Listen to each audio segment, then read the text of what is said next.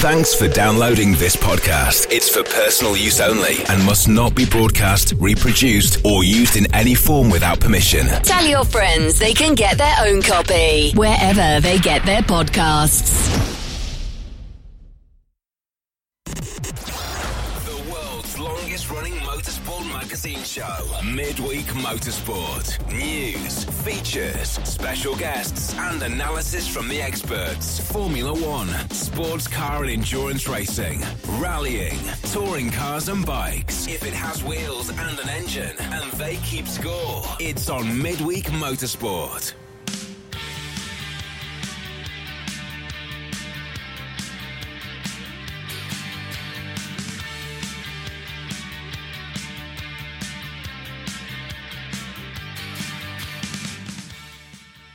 And Happy New Year to everybody.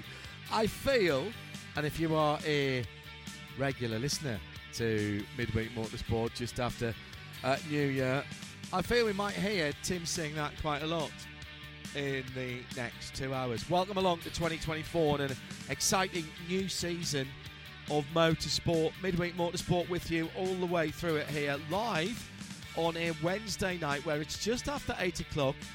Liverpool and Fulham have literally just kicked off in front of me. They're about a minute into the game. And just to prove we're live, it's 0-0, by the way. Just in case there might have been an early goal. There isn't. And we get into a new season of excitement, of, well, all kinds of possibilities, of course, at this time of the year, because everything is possible on a very big Wednesday, where not only do we have Midweek Motorsport, and we'll bring Tim in a moment, but following us at 10 o'clock tonight, a new and first in a long while, Tyler's Long One. Graham Tyler, you'll remember, was one of our legendary pit lane reporters for us on RSL, and he started the long form interview, which begat in some respects our big interview here on Midweek Motorsport. Well, tonight we have a standalone big interview, and it's the sports car legend that is Bill Adam, and it's going to be worth listening to. I know that because I've spoken to Bill about it. So stay tuned after 10 o'clock in the UK tonight, or what will that be, 5 o'clock in Eastern Time. Up in London, it's a Happy New Year to Tim Gray. Happy New Year, Tim. Feliz Año Nuevo. Feliz Año Nuevo. How are you, fella? Did you have a good Christmas and New I Year? did indeed, and for the benefit of our Kurdish listeners, Sasalavim Ibarakbe. Well, I'm pleased. I'm pleased you've said that. And on a packed programme tonight, we have what? Some of the usual features, but not all of them. Right. We won't. We've had a Happy New Year in Spanish and a Happy New Year in English now, as well as and Kurdish. And Sretna Nova Godina for the Bosnians. We don't have a big interview though, and we don't have any news in Spanish. All right. Okay. But we will have some Formula One news. Right. We have an interview with Chris Ward yes, he'll be joining us as part of a segment on job news. All right, okay. We're going to be looking at tickets because, you know, it's time now that you've got past Christmas and you don't need to worry about all that Christmas spending anymore. You can start your New Year spending by buying some tickets to some sporting events. Excellent idea, Tim. Excellent. Put that on the poster. It's fantastic. Brian Shehan from First Tickets will be with us in the show tonight. And we'll be saying bon année to him. Well, bon année. Yes, very good. How many different languages will Tim say Happy New Year in tonight? This is a new departure for Tim, and I rather like it. At Specutainment on the platform formerly known as Twitter. Shall I do a little bit of a little bit? You're on Threads now as well, did I see? We are on Threads as well, although not. I'm picking up loads of followers on Threads. Are they all 300 metres away from you? No. It's a bit odd, his threads at the moment. But hey, and indeed, ho. Let me do a little bit of parish notices. Hello to Jesse Young. Happy New Year. First live show just after 7 o'clock in the morning in Australia. Interesting to see Chaz Mostert making the move to GT4s at Bathurst with his own team running a McLaren Artura GT4. Should be driving in Group N, locking in Group M, locking in their entries as well. We are confirmed for Bathurst, and we will, by the way, have a special Midweek Motorsport Bathurst edition from the press room with me and Crailsey, and we'll have a pit lane wonder as well, but that's a month away, and we've got lots of motorsport before then as well. Happy New Year from the Outer Hebrides in Scotland, says Josh Smith, who's listening in from there. Ooh, I can only imagine what the weather's been like up there at the moment, and it has been cold today but bright here in Northamptonshire. Where else in the world are you listening? At Specutainment, please let us know. Cooper Hoffman listening in as well. We had a big Yorkshire pudding tonight at Hindhoff Towers with some keema mince, which Eve cooked up, and it was absolutely spectacular. Some green beans as well. Happy New Year to Kevin Payne, who's listening in tonight. By the way, Cooper Hoffman is in San Jose, struck down by the dreaded lurgy ce soir this evening. Who is that? Jake Parrott is EFA's flying back for a week from Barcelona. Excellent. Love the small monument to the Montjuic circuit, and love the FC Barcelona keeping a small amount of their temporary home at Olympic Stadium for roaming around. Yeah, that is fantastic. It really is, isn't it? I love that to bits. If you're going to Barcelona, go to Montjuic, look it up on a search engine, and walk the old track. Joe Bradley and I went round it about 3 or 4 times. Hello to Kevin Brink, who's tuning in from Thermal in California. Carol Brink tuning in from Monterey. Hello to who else? Kevin Payne we've mentioned. Alex Orkin tuned in. Johnny Maynard's EFAs, but saving us for the podcast as he has entertaining to do tonight. Oh, Johnny, you are being so cryptic. New year, new you. You need to tell us. Hello to Blur Fiend, who's deep into is that a Taycan? Yes, it is. That's a Taycan that he's got the bits at the moment, listening in, although not obviously from that entertainment centre. Sean Crockett listening and looking forward to Nick's views on Gunter Steiner, although he's AFAs, as he's getting his workshop ready for floor screeding. On our way to a delayed Christmas meal at Basingstoke. Oh, I'd love to have my garage floor screeded. That's fantastic. Edwardian Creations, 29 days to Bathurst, 31 days till he gets there, 35 days till the race. Yeah, very good. Heath Giles, looking forward to a new year of fun and racing. Chris Suku, no EFAs. Happy New Year, oldie but goodies. We'll be doing stuff in the study, projects for work this evening while I'm listening in. NG Auto Art, Neil Gardner, sketching a Trigger vintage Scalextric controller. I remember the plungers. I'm that old, yes, that's true. Sarah Rigby is tuned in. Happy New Year to all. Listening live in the background. Apology if I missed some of the show. I'm catching up tomorrow. Well, you haven't told us what's going on, Sarah. Is it very exciting? Hello to Dave Alcock, who's listening tonight, and to the rest of the collective, including Marcel. All the latest motorsport news from around the world. Midweek Motorsport. Papers have been shuffled for the first time in 2024, and Tim Gray has got this story at the top of the pile. Indeed, I do, and it's a story that requires us to say Hajime Mashite and Akimishito Omedeto to Nick Damon. Happy New Year. Well done. Excellent. Thank you. It's the only language I've got. This is a story about Formula One.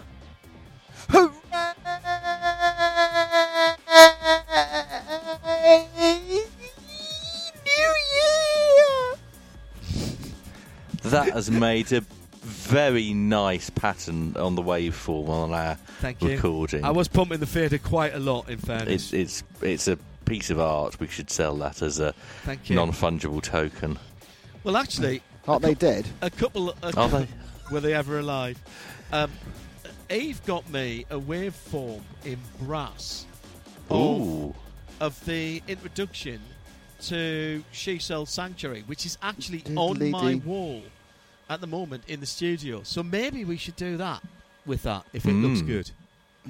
Your computer fans are very noisy tonight. And I'm not saying... That's you, Tim, I'm talking about. And I'm not saying they're going... We love Tim's computers. We love Tim's computer. One Tim's computer. There's only one Tim's computer. Actually, there's not. There's actually not. There's about 40 of them in here. That's why it's so loud. Tell me the top story tonight. So it's a Formula One story. Who is going to be spending €1 million every week? €1 million. Million euros. Did you have your little finger on your lip at that point when you said that? €1 million. €1 million every week for the next 21 weeks. I don't know. That's a fantastic noise. What noise was that, Nick? That was like, I don't know. I'm not sure what it's relating. I mean, there's a couple of things it could be relating to, but it's just a wild stab in the dark. I'm going to have to go to bend over. That's the wrong way. Give way to Tim. I give way to Tim, and allow him to carry on with his speech. The man spending the money is Angelo Sticky Damiani. Damiani? That sounds very like Damon. It's an Italian version of Damon. Sticky Damon. Damon. Yeah, that's me after a damn fine cake. Or staying around at the Twixmas dude just so you can get the bread and butter pudding with the white chocolate and the raspberries. Yep, I pushed through jet lag for that. You did. Yeah. You were very good. I was very impressed by that. Thank you very much. Again, this isn't helping me anymore. He's the president of the ACI. The Automobile Club of Italia? Yes. So someone from Italy is spending €1 million every week till May. Yeah. Are they doing up are they doing up one of the tracks? They are. Yes. Is this trying to get Imola back finished? No. Imola. Is it trying to stop Monza from being kicked out? Yes, it is.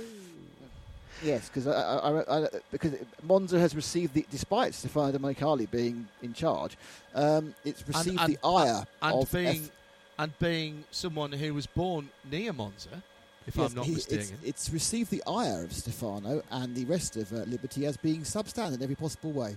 Really? Our main goal is to bring the Autodromo back up to speed, he said, pun intended. Very good. I said that, very we good. must offer greater comfort to our fans. Less theft might be good. We have set ourselves 3 goals to best meet the requests made to us. The first of these is a new underpass. See, excellent. I'm not thinking that should have been necessarily their number one. Oh, I don't know. They get very congested, those underpasses. That is true. That is true. Okay. Best ever police escort we got when we were driven out of Monza. It was fantastic. The second goal is related to the grandstand. Sorry, Tim. Are we going to put that in as a special one-off category next year? Best ever police escort. Brilliant. The second best one was in Hungary, where we suddenly realised that one of the cars in the convoy had made a mistake and was driving down the tram tracks, which would have delineated that point in the middle of the road. It was bouncing along on the tracks. I once went the wrong way down a dual carriageway from Spa on a Formula One TV. Oh, that's probably fine. Trip. My best police expert was in Bahrain for one of the F1 test events that we did, and it must have been the GT one. Yes, it was the GT one because I was driving the camera and film camera van at speeds that would have normally got me thrown out of the country or thrown into jail. Or both. Or both. It's interesting. I was looking at, when they always say, hang on.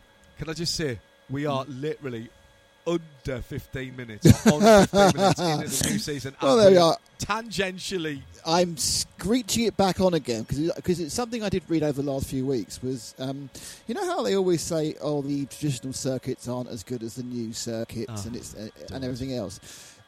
Do you know the things that they asked Silverstone to do to make them as good as the new circuits? Come on. Do you know what they were? Right. It was all this stuff around the periphery. It's all these secondary stages of pop concerts. Mm.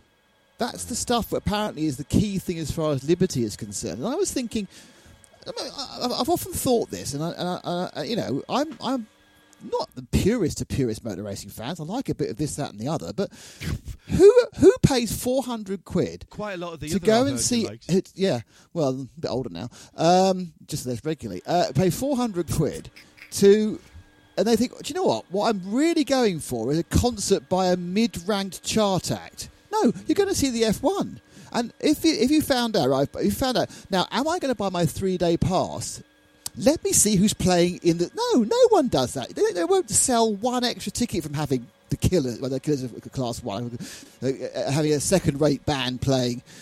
I don't understand why Liberty think it's important to have this, why this makes a difference. Why the fact you've got a band playing, because none of the people who actually go give 0.2 of a pence about it. Very good. Well done. This year it's Kings of Leon, Stormzy... Right. Pete Tong and Rudimental. Well, in fairness, Stormzy's A-list. The other two, I think, prove my point. I've seen both Pete Tong and Rudimental at various parties that I've been to. I've worked with Norman Cook. Again, to me, Norman Cook, actually. Have you? Yeah, he was my warm-up act. Was that when he was still in the House Martins? No, when he no. When he was Norman Cook, the DJ. What year would this have been? Martin Hall would be able to tell you. I was at the Blue Monkey at Sunderland. Late 80s? Yeah, probably. Yeah, so it's in his transition from House Martin guitarist to DJ legend. Superstar DJ. Absolutely. Here we go.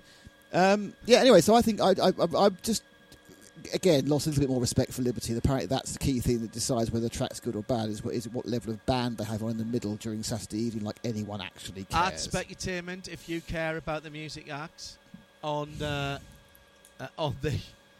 Formula One, or if you'd actually rather just see more cars going around the track. More cars. Thank you, Nick. I sort of expected that would be what you might say. What I think we should do is we should go back to mixed meetings. What, and have motorcycles? Yeah. That's really hard to do. I was watching some motorcycles earlier. They do it. They do it at the classic events. I was watching a 50-year-old. Mm-hmm. Actually, was it 50 years or 40 years? I can't remember if it was 73 or 83. Sidecars from Brands Hatch.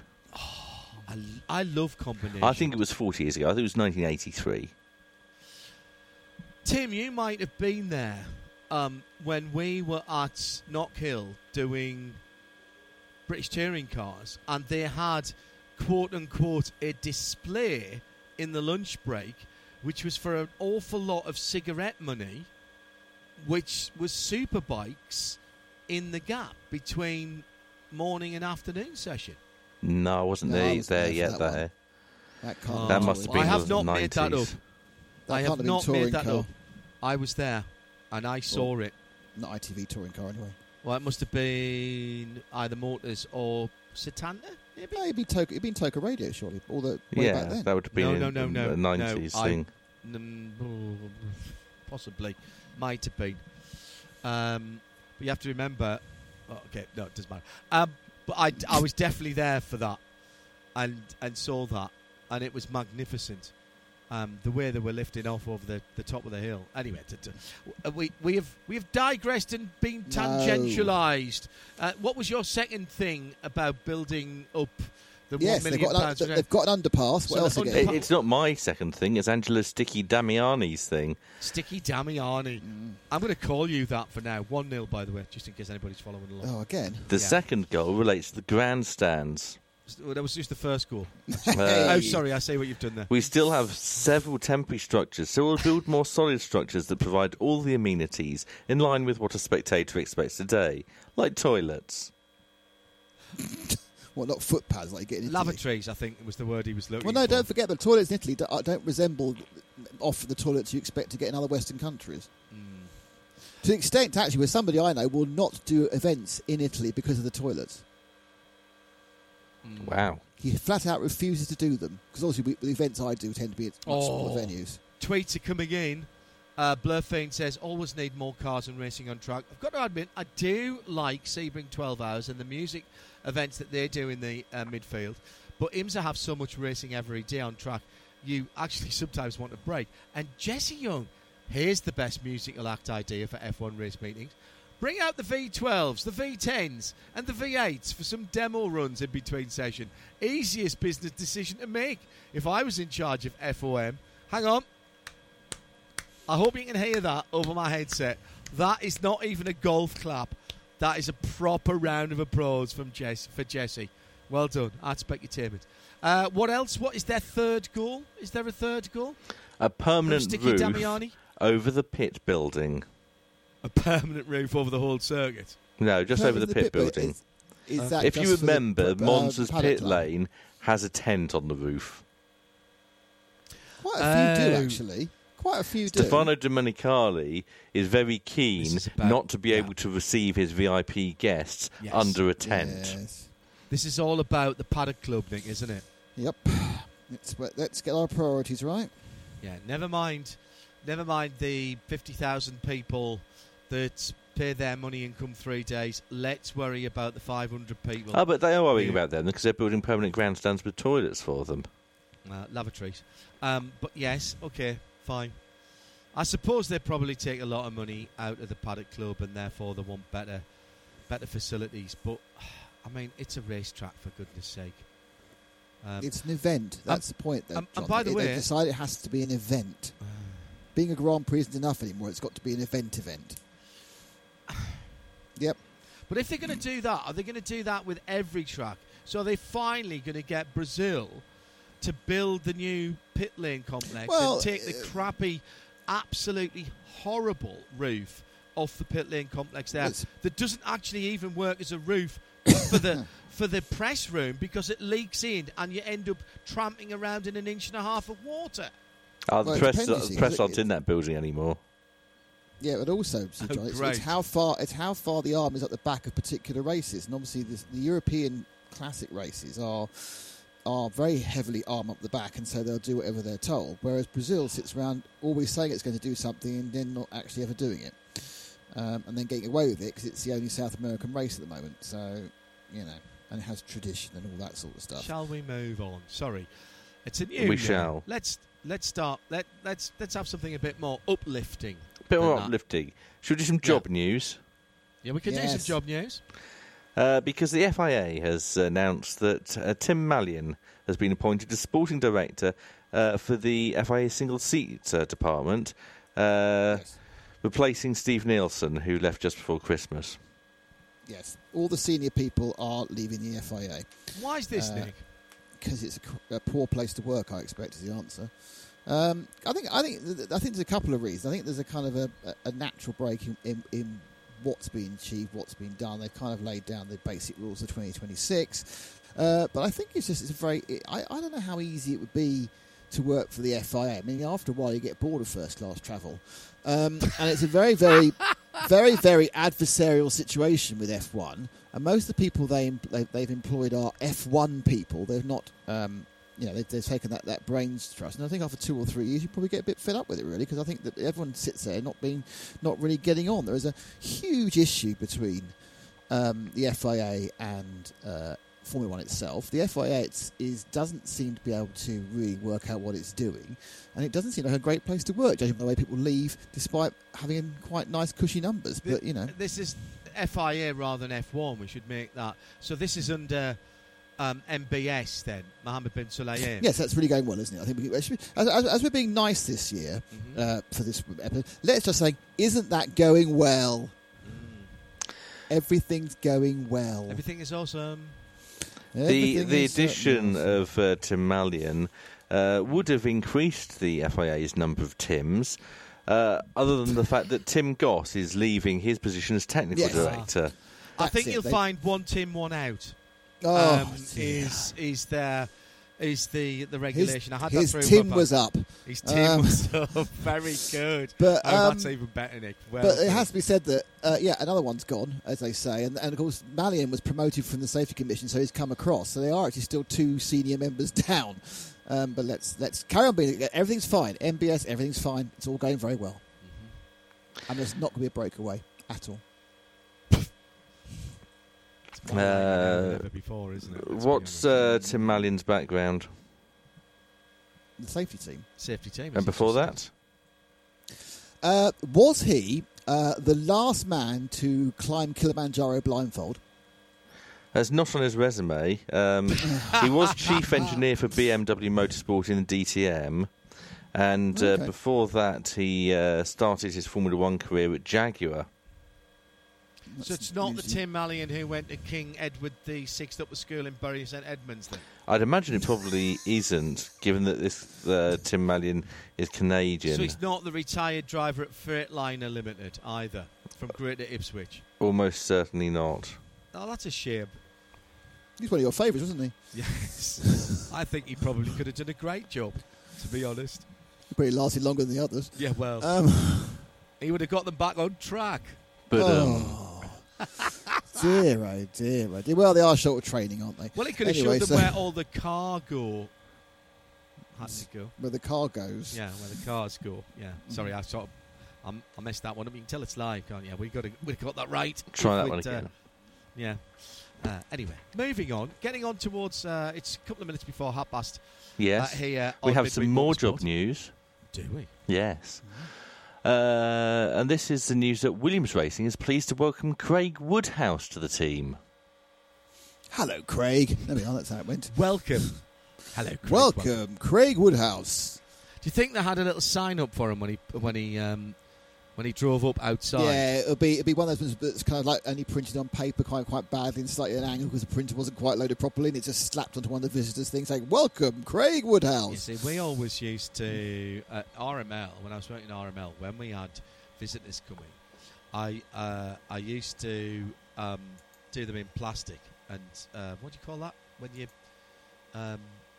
what's that called when you put them in the machine? Laminate. Laminate, thank you. Laminators, Oh yes. my goodness, I only work with words. I used to laminate a nice chunky sign for that, and put it outside so that people knew where to park. I am now out is waterproof as well, which is very important where you come from. Well, indeed, so at Wellingborough. So basically, he's just the new head of communications. He's the new head of communications. He's previously been a journalist. He's worked for newspapers, including the Evening Standard and the Sun. Sun, not a newspaper, of course, just a piece of tat. Let's have the Telegraph. And most recently, he was press secretary to Theresa May. That went well. He was also Director of Communications at the Department of Energy, Business and Industrial Strategy. Well, he'll know how to spin things, won't he? So next year, this year rather, can we expect to see a lot of Williams press releases in our pointless press release of the week? Well, I think I'd be worried because they had enough problem with spinning this year, but that was Logan Sargent. Dum dum dum. Badum tish. Yes, and he's Logan Sargent's back again, isn't he, Nick? He is. Despite you predicting that he wouldn't be. Well, because it made no, as I said before, it makes no sense. It just shows a complete dearth of imagination.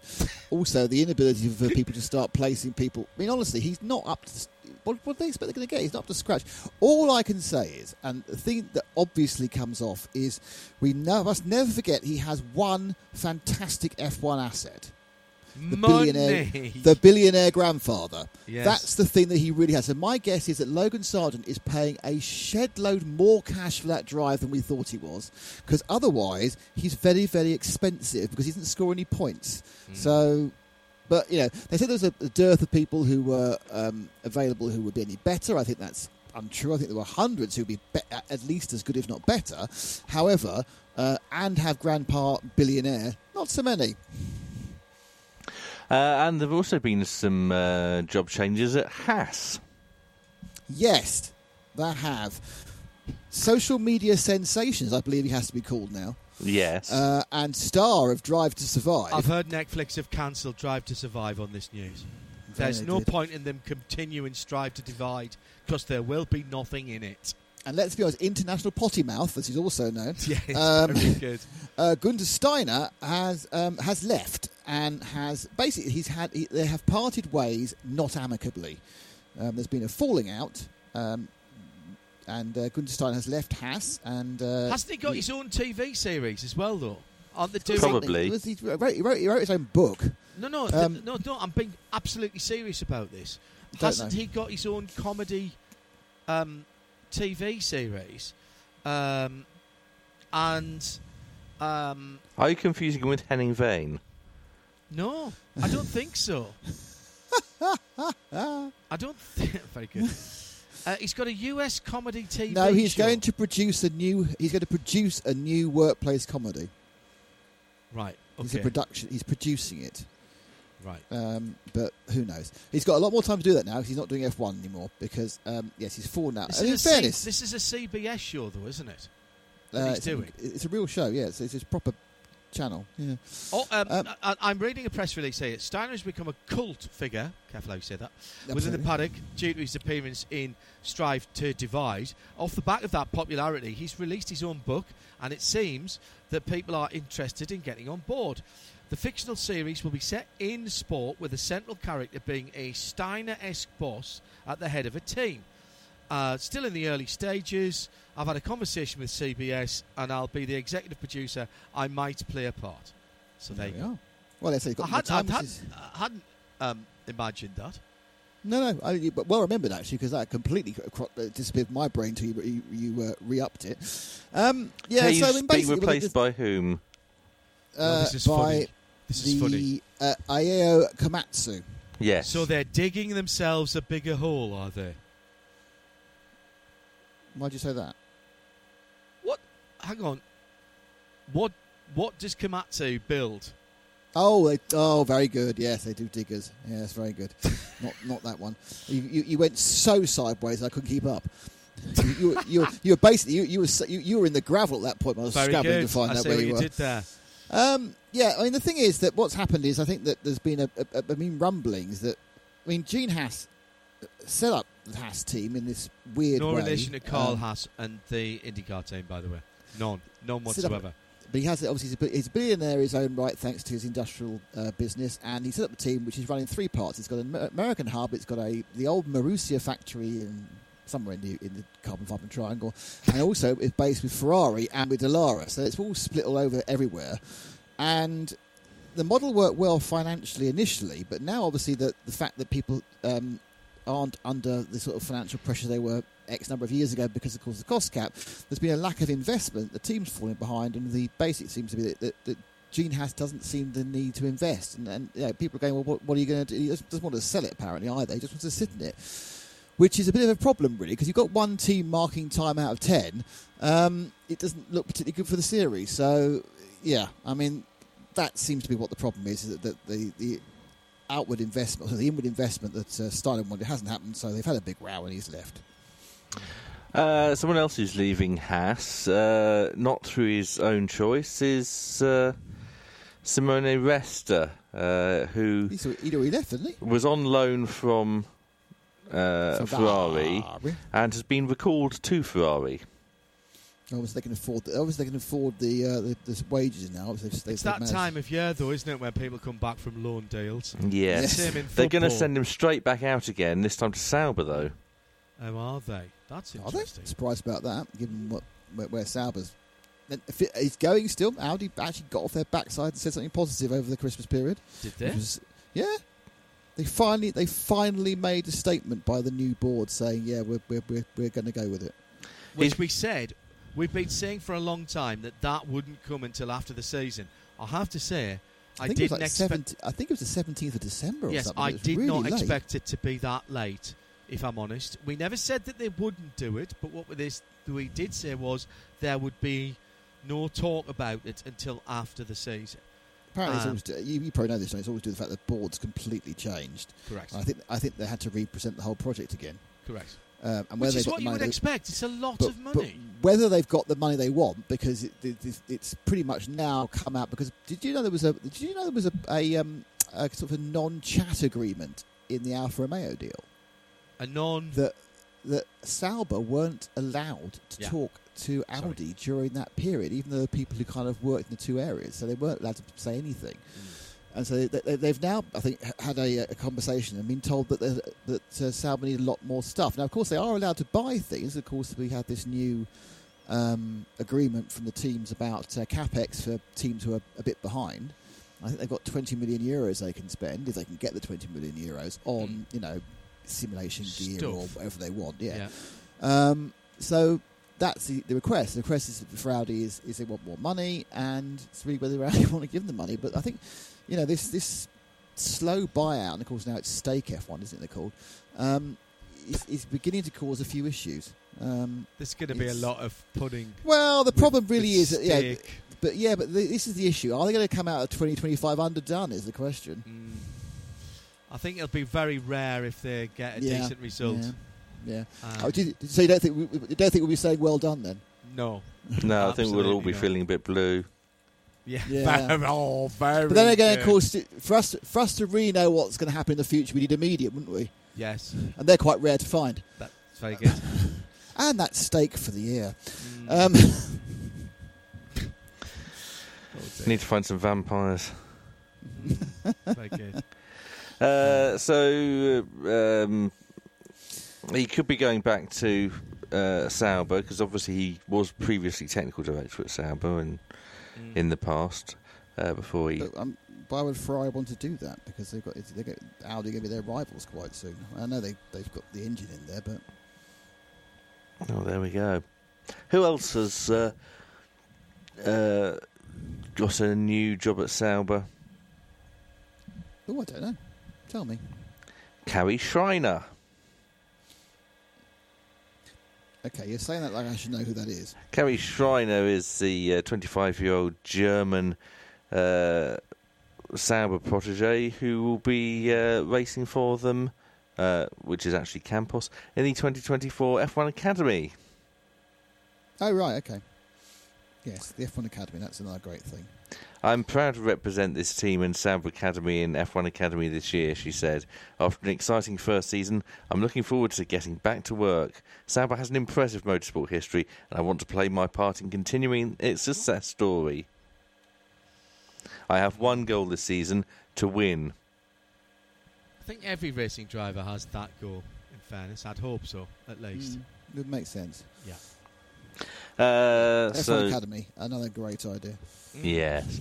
I think you'll get a lot more F1 Academy this year than last year. Then we need. What will make up for the lack of Formula E?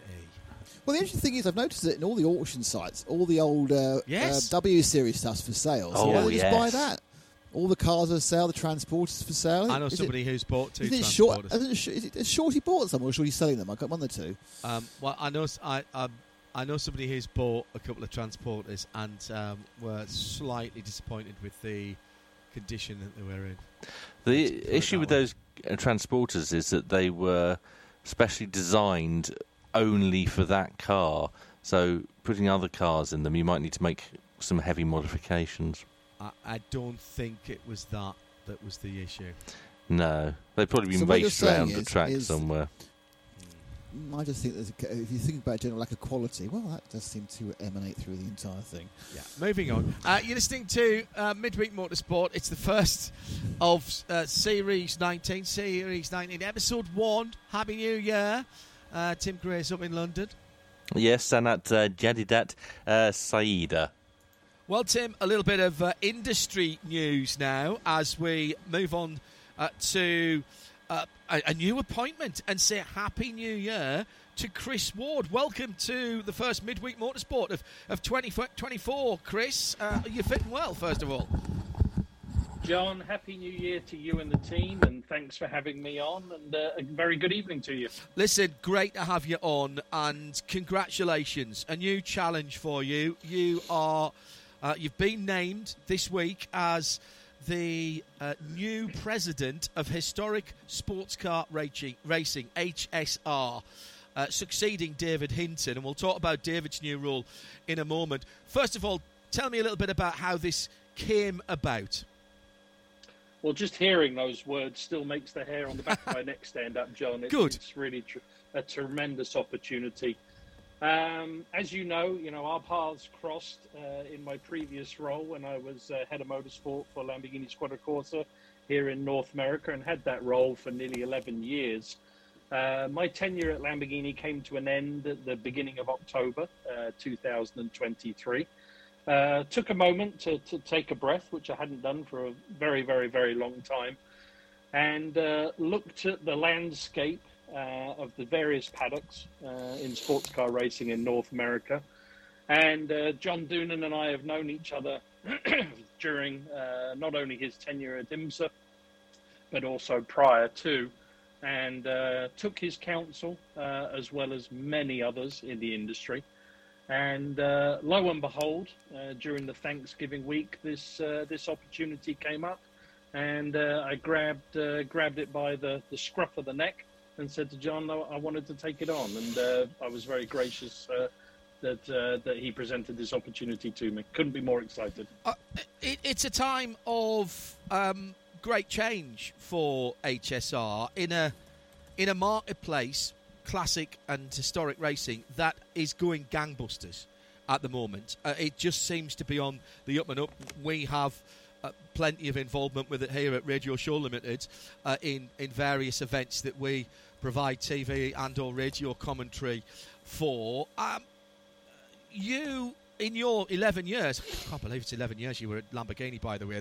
I just took a step back there whilst you said that. You presided over that job in a time of great expansion and delivered phenomenal success to Super Trofeo. You were instrumental in the LMDH program coming about. So you must feel as though that all of that experience, Chris, puts you in a good position for the next step for HSR. You've hit the nail on the head, John, honestly. That's what gets me most excited. You summed it up nicely. You've taken all the words out of my mouth. Thank you for doing that. Sorry. But no, it really is. The vintage and historics sports car scene, as you said, is just exploding globally. When I consider the portfolio of cars that will be running within HSR, be it most recent, the DPI cars, that feel like they only left the IMSA paddock yesterday. But there'll be a number of those all the way through to, 1950s, 1960s production sports cars and everything in between. And, we've got the historic stock car racing portfolio as well. That's going gangbusters at the moment, and is a huge favourite of Mr. France's. So we're really spoilt at the moment for all of these products that are deciding to race with us. Couldn't be more exciting.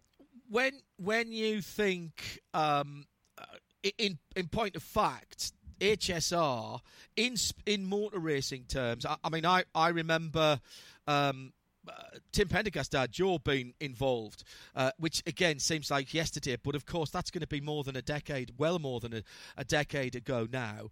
But this new era, which started around about 2 years ago, when HSR and IMSA have this partnership, and effectively IMSA are the sanctioning body now for HSR. What opportunities does that bring that wouldn't have been there in the past, Chris? And what are you looking to? It's clearly, the point is, it's clearly a successful formula. So, baby out with bathwater, probably not happening.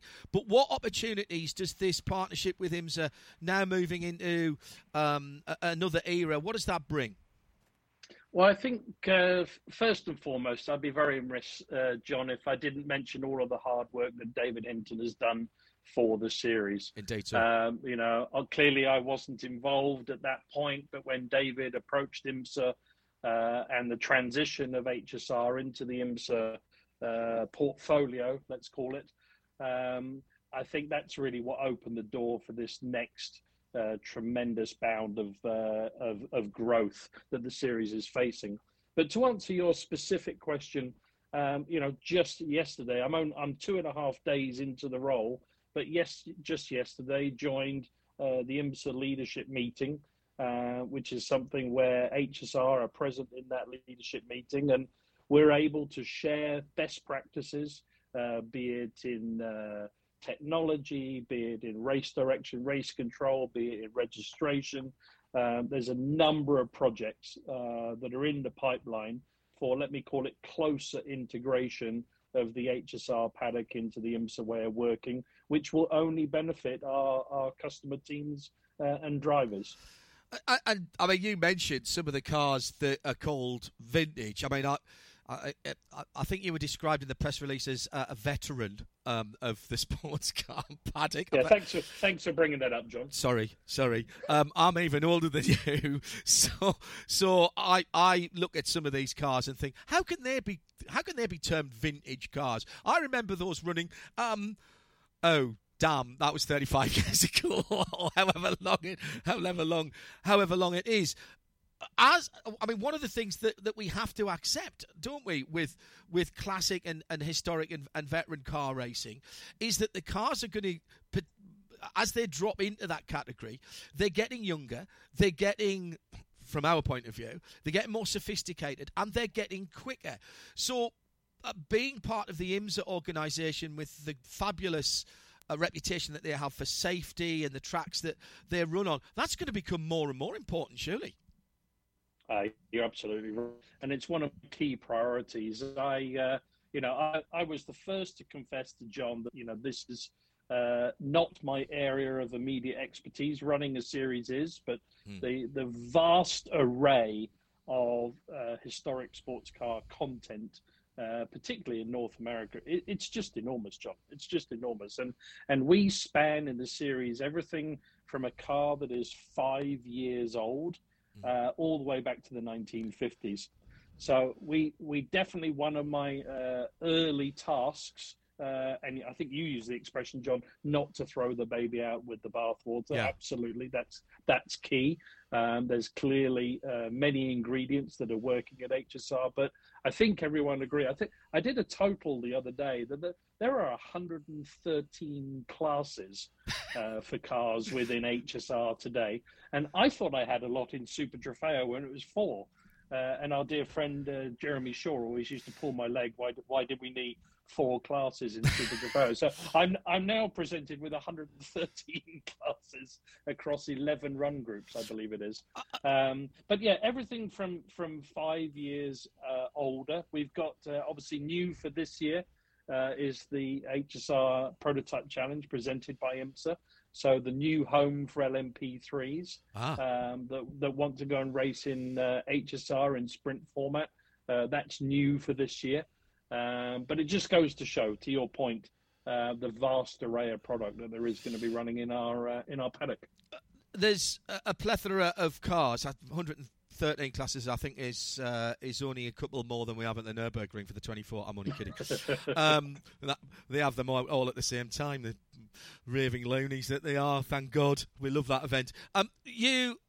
HSR presides over a huge amount of events. There are probably about 7 or 8 really big ones across the year, and there's one actually not too far away, because at the beginning of March we have what's now called the Sebring Spring Fling. Then we go to the Mitty. That's huge at Michelin Raceway Road, Atlanta.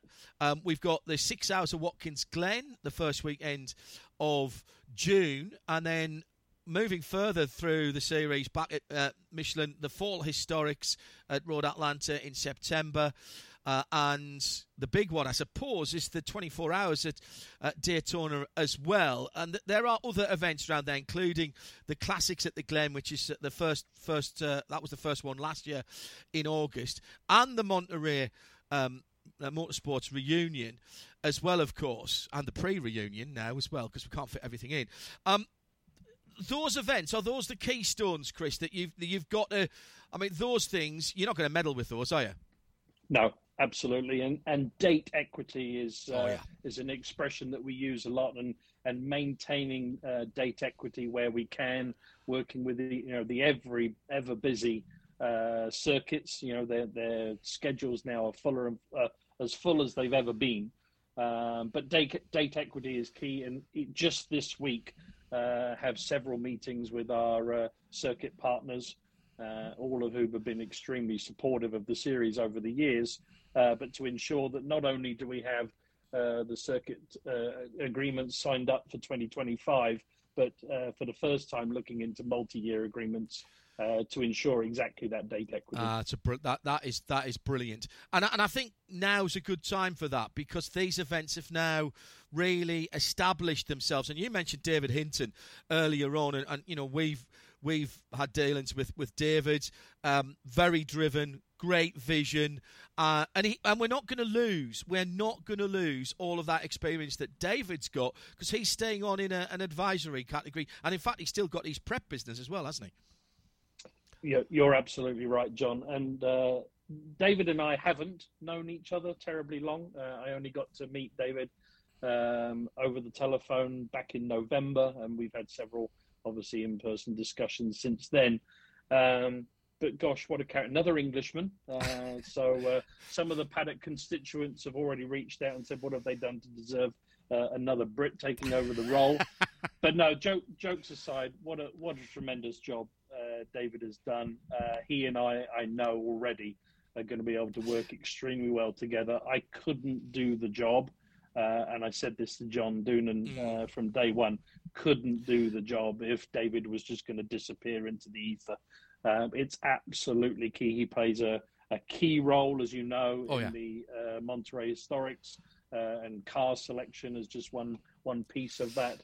David will maintain that role, but his expertise, his knowledge is absolutely key to the success going forward. And I'll very much take some of the burden off him in terms of operational, of contracting and all the rest of the stuff that has to go on, and HR and all the, let me say, the business of running the business. Yes. And David can fly and do what he's best at. And we should say as well that David had already made his plans to step away. I think the last time we were talking to him, which would have been the middle of last year, he was more than just considering. He felt it was time for a change at the top of the governance of the organisation. So he's not being pushed out. It was very much his decision to step away towards the end of last season. 200%. Absolutely right. Yeah. Absolutely right. And as I say, I was so relieved once he said that he was happy to stay on in this advisory capacity and indeed remain on the board of HSR. Is a tremendous asset to the series, has been in the past and will continue to be so going forward. Can't wait to see you get your feet under the table and start enjoying some of these lovely cars that you and I certainly don't think are classics in the traditional term, because we can still remember them racing. Finish off with a couple of points. What are you most looking forward to? What is it that you think you might find most challenging, or do you feel that will be most challenging for HSR moving forward? A couple of points there. What am I looking forward to most? I honestly cannot wait for the gates to open for the season opener in Sebring in March. Mm-hmm. Cannot wait to be, I think, as you well know, I've historically stayed in the paddock. I've had a motorhome in my previous role and will continue to do that. in my new role, staying in the paddock, meeting new paddock constituents and enjoying not only the action on track, but then the social time off track. I know what a tremendous paddock spirit David has built over the years, and that gets me very excited. Cannot wait for the first event of the season. Might have to get you into the Mr. France club of having a classic motorhome for classic motor racing. It's funny you bring that up. Watch this space. There's something in the works on that front. Excellent stuff, Chris. I can't say how pleased we are to be reporting this news, and it's quite clear. I can hear the smile in your voice. I don't even have to see the usual smile on your face. Thank you so much for everything you've done with us in the past in your previous role. Eve sends our best and says Happy New Year as well. And you know where we are if you need anything in the future. And best of luck. I say that, and I don't think you need luck, mate, because I think you've got everything there with you and what's there to develop something really special here. John, you're so kind. Happy New Year to everybody at RSL. Continue on the great work, and can't wait to see you very, very soon. That's Chris Ward, who is the new man at the head of HSR, Midweek Motorsport, first of the new season. Tim Gray up in London. Where to next? Put your mic up, Tim. I know, I keep doing that. Glioli legs niet are. Excellent. That's Icelandic, apparently. Oh, right, okay. I've never been to Iceland. I'd like to go to Iceland, if I'm honest. I was talking to someone just yesterday who used to be based at the US Naval Base there.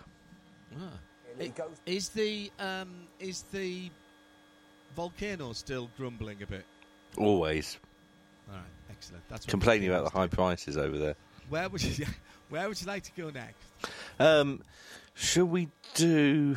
I don't know how to categorise these sort of stories. We've got two... Do you want me to do a quick Birmingham Wheels thing? We've got two very similar stories, which are basically idiot stories. So let's do the Birmingham Wheels one first. Idiot stories? Yes. You're listening to Midweek Motorsport. It's just before 9 o'clock. Now, you will remember, if you have been listening over the last 4 years, that we have been following the extraordinary story at Birmingham Wheels, which is a facility in the middle of the UK. And apologies for being slightly close to home here for those of you who are listening further afield. This is a phenomenal facility that has karting, speed skating, motor racing, all kinds of different businesses on a site that was a former industrial site which you can't build on because it's got issues with what's underneath it. So you can't dig down into it and put housing on it and things like that. It's kept kids off the street. They've worked with the local police to help with vulnerable groups, and this is a sports venue that was visited by over 100,000 people, unique users every year. Birmingham City Council 4 years ago started the attempt to throw them off there, and we covered this. It took them 2 and a bit years to eventually evict everybody. And now Birmingham City Council, having submitted one planning application, have now submitted another one saying that it's underutilised. And it's empty, of course, because the council evicted those thriving sports clubs and businesses a couple of years ago. It's run by Motor Racing Live, and they represent the clubs and businesses on the park. They've always paid their rent in full and on time, even throughout the COVID period when they couldn't operate. The charity that operated Wales for decades also paid the council on time and in full. And so there's been a little bit of jiggery and pokery by the council. This is Birmingham City Council, by the way. And they've managed to find an £800,000 debt, which they did by enacting a retrospective rent review. One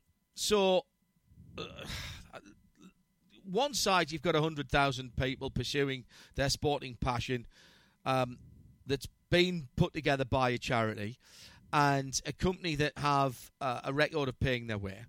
On the other side, you've got the council that, by the way, are now in special measures. They get £5 billion UK pounds a year from the government to run everything that they do, and they've managed not to be able to do that, and they're trying to vacuum up more cash by basically selling off community assets, playing fields and such like. And they've closed sports stadiums that are protected by law, and they're basically saying Wales is underused and basically a dead place.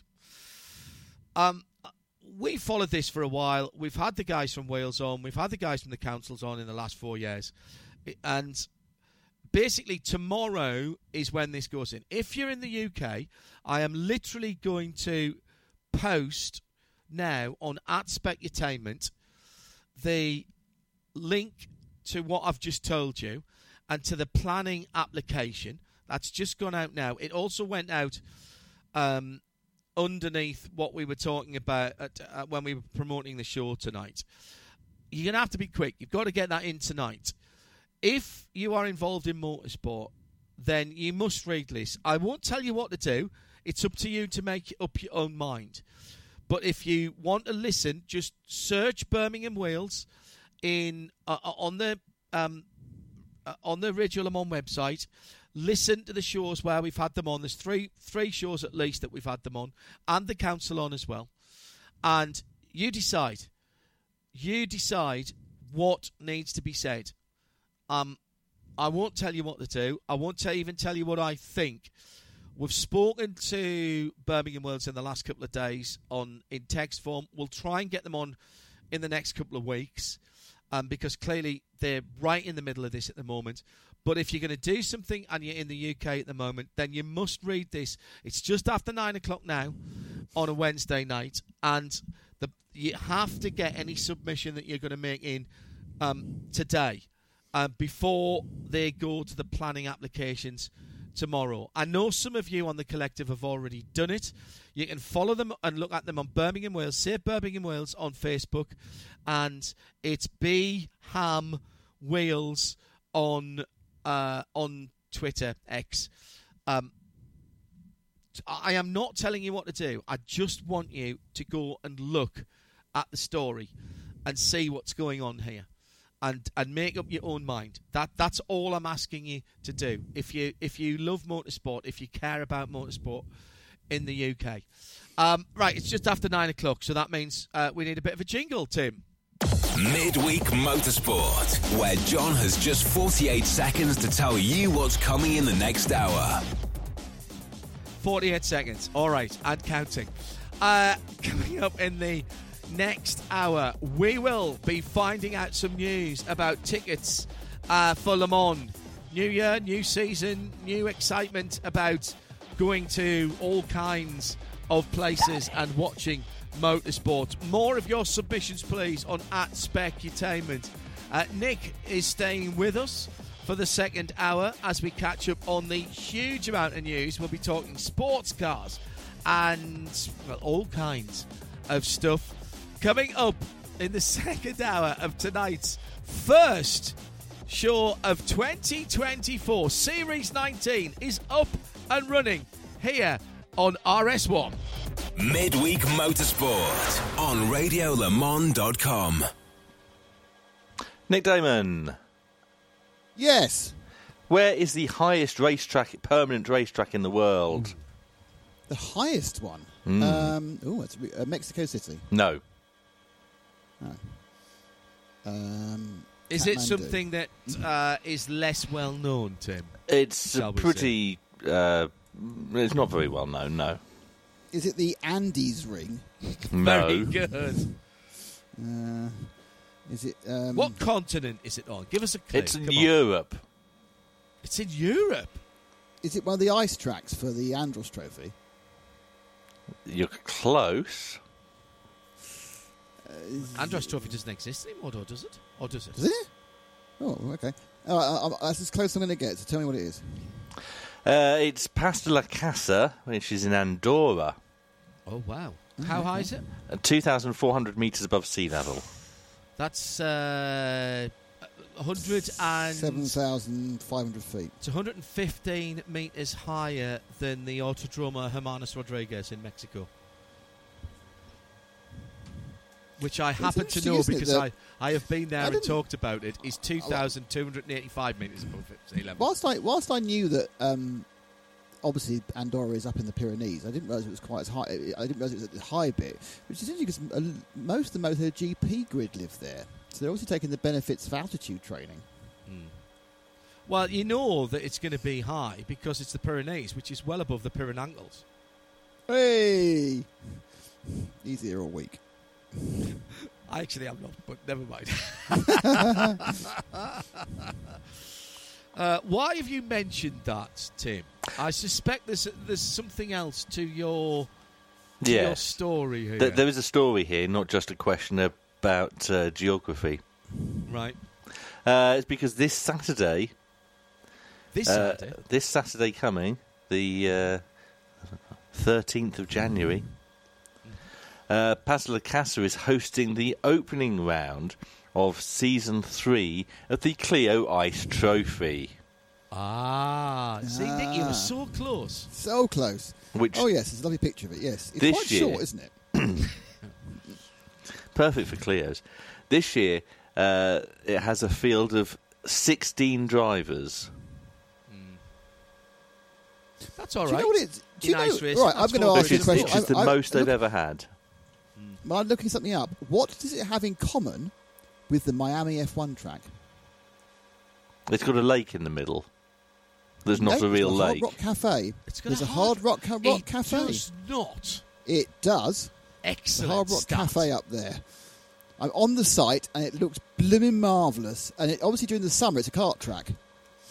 And the winter, it's an ice race. It's marvellous. What's it? I need. Actually, it's bigger than a kart track. What's it called? Did you say? It's called Circuit-Andorra. It's just under circuit-andorra.com. Circuit-and. Oh, it's got a flat track. They've got a lot of stuff for the boys that are up there. Oh, really? They've got a flat track for the MotoGP guys. Pas de la Casa. That's the one. Looks really nice. Well, in fairness to it. I mean, I know Andorra's got a huge amount of money, so you can see why it looks nice. I think our friends at Creventic may be interested in... Too short. A little bit small, yeah. 16 Clios will fit, though. Grand Valira Ski Resort, and it says, geography and climatology shape our identity and allow us to perform activities throughout the year. But what sets us apart, there should be a comma to put there, what sets us apart and shapes our DNA is ice and snow, which allows us to host events as unique as Andros Trophy or the G Series. So Andros Trophy maybe does still exist. I like this. Rather than the weather forecast, cold in February, estimated track conditions, December, January, February, ice. Excellent. March, April, snow. Mixed conditions from May to November. So we don't know either, but we think there'll be some asphalt in June, July, August, and September. Excellent. An altitude racing circuit, they describe themselves. It's quite short, but so there's a 945 metres. Yeah, so it's a kart track. Actually, however, if you use some of the outside circuit roads as well, you could extend that a little bit. So that the start-finish track, it doesn't show me which way the track goes. It's clockwise. Is it? So it's down past the boxes and the pits on the left-hand side. Oh no, the pits are on the other side of it. Down to the first corner, which is a right-hand hairpin, then through the S's. And then through that big, long 180-degree right-hander back onto the start-finish line sort of thingy. Okay. Facilities include a VIP lounge, a welcome centre, box suites, boxes, race control, and a Hard Rock Cafe restaurant, as Nick rightly says. Oh, hang on a minute. I've just found a picture of it. And I'll be honest with you, I'd rather go there than the Miami Grand Prix. You're breathing very heavily on your microphone, Nick. I'll move it. I believe you there because you were very breathy. Very breathy. They do a lot of car manufacturer stuff by the looks of it. I want to go there.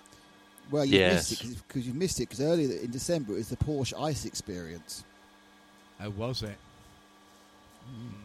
Train at Andorra with your own vehicle. Oh, hang on, mate. They do motorcycles there. Yeah, they got the. That looks very supermoto, though. Yeah.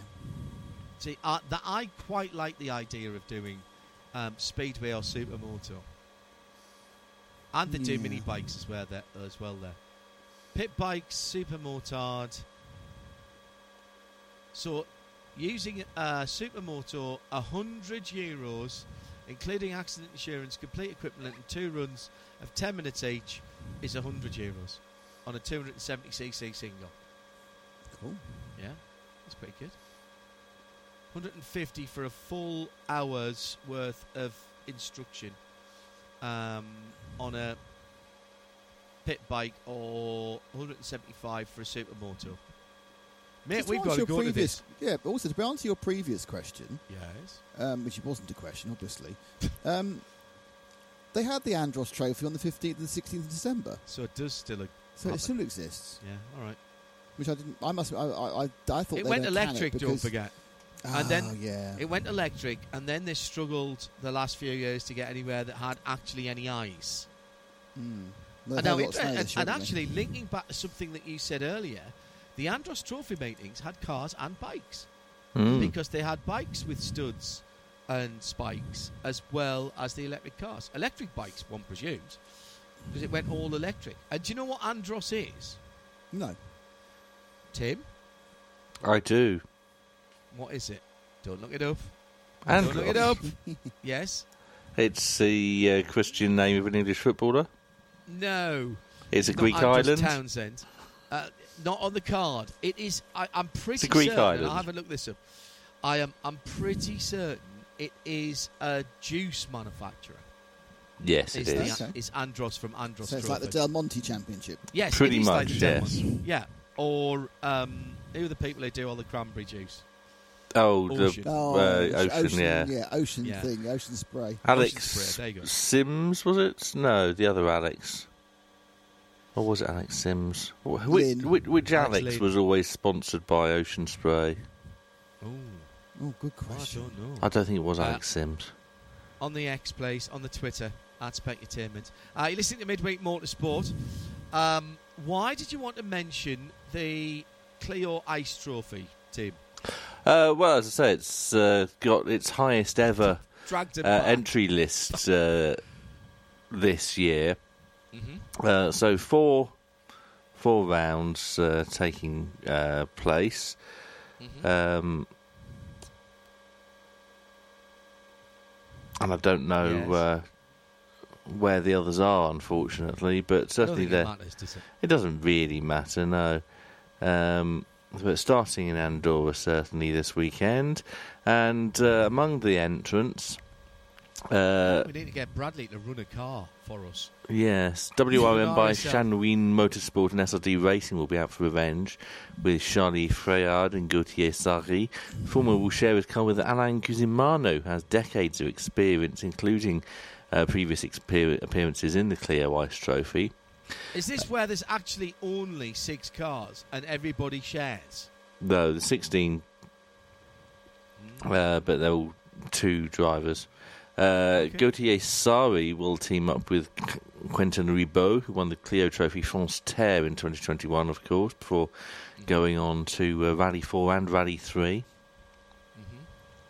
Brunei competition is aiming for the top with Jordi Queralto, who has several Dakar starts to his name. He'll be teaming up with his son Alex, ready to make the leap into car racing for the first time after a successful karting career. The Driveland team is betting on Guillermo Millan and Markel de Zavaleta, 2 leading names in Renault customer racing in Spain. They've also done the Clio Ice Trophy before.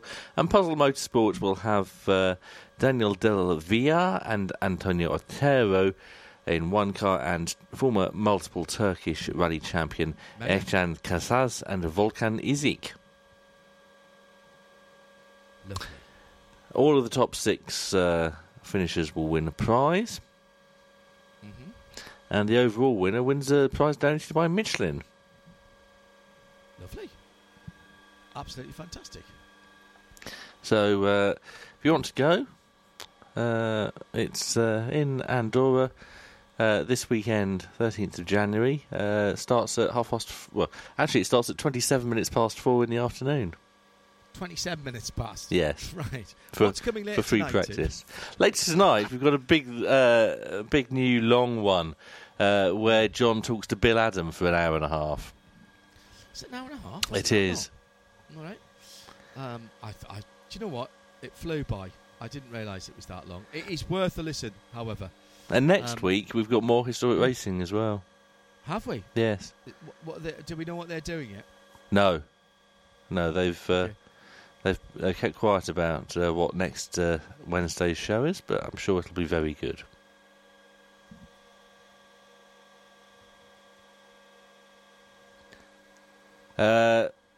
Should we move on? John? Yes, we can do. What would you like to go to now? I think you wanted to talk about the Nurburgring. Oh, we can talk about the Nurburgring. This is part 2 of people being stupid news. All right, yes, okay. This is a whole new series. Yes. I wasn't expecting to do double people being stupid news in the first episode, but here we go. Mm-hmm. You'll remember last year we talked about the court cases between the Nurburgring and VLN, the organisers of the NLS. Yes.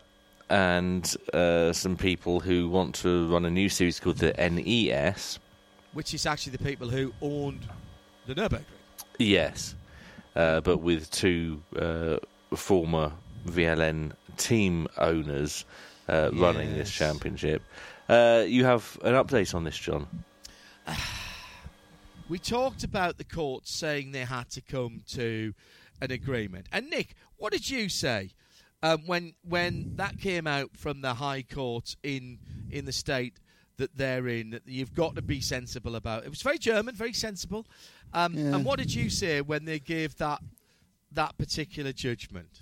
It just sounds like a teacher at a kindergarten going, now you two need to play nicely and share your toys. Yes, and quite frankly, I think you said at the time, if they'd been prepared to do that, we wouldn't have been in this situation in the first place. And coming in recently, right, okay, I need to backtrack just a tiny bit. The circuit it went to the High Regional Court in Koblenz. And the NLS, which is run by the VLN, there's going to be lots of 3-letter acronyms here. So NLS, Nurburgring Langstrecke Series, which is run by the VLN, which is an umbrella organisation, and we talk about this when we do our coverage, that runs the series that a number of different German motorsport clubs get involved in. So you have various different events that are run by a club, but underneath the umbrella of the VLN. That makes up the Nurburgring Langstrecke Series. Now, the circuit have decided they wanted in on this, and they have proposed their own Nurburgring Endurance Series, NES, which would give them the possibility for hosting their own championship. Now, the Koblenz Regional Court gave both championships access to the circuit and basically said, look, this is the Nürburgring, and what happens at the Nürburgring isn't just a race circuit. This is like a community asset. It's like art. It's like, it's really important, so you're going to have to get yourself sorted out. So the Nürburgring have now realised that they are going to have to turn things back a bit. NR Holding, which owns the Nürburgring, have decided that both championships will have the opportunity to host, I think it's 4 races on Saturdays, and each will have a double-header event as well, One race Saturday and one on Sunday. So that's 5 events each. We haven't got dates for these yet, by the way, Nick. So, however, this week there's been a fairly solid response from the Nurburgring Marshals Club and some of the teams. Now, the Nurburgring Marshals Club is run by a guy called... have written to a guy called Mike Yeager. And this is all on Sportscar 365, by the way, and John Diggees and his team are right across this. So Michael Beer and Bernd Plaus Schinat has said that they are fully committed to the NLS, the Nürburgring Langstrecke Series. They've got a long-standing relationship with them, and they've got a training program and a common working basis. So they are committed exclusively and solely to the NLS. Now, this is really interesting because that could be difficult for the NES if they can't get any marshals. Now, a couple of days after that, another letter, and we mean a letter, by the way, came in and was published in Motorsport Actuel. The letter was addressed to several key figures in the dispute, including Victor Karatonin, not German, I don't think, Nick, in fairness. Doesn't sound it. No. The managing director of AVD, Lutz Leaf Linden.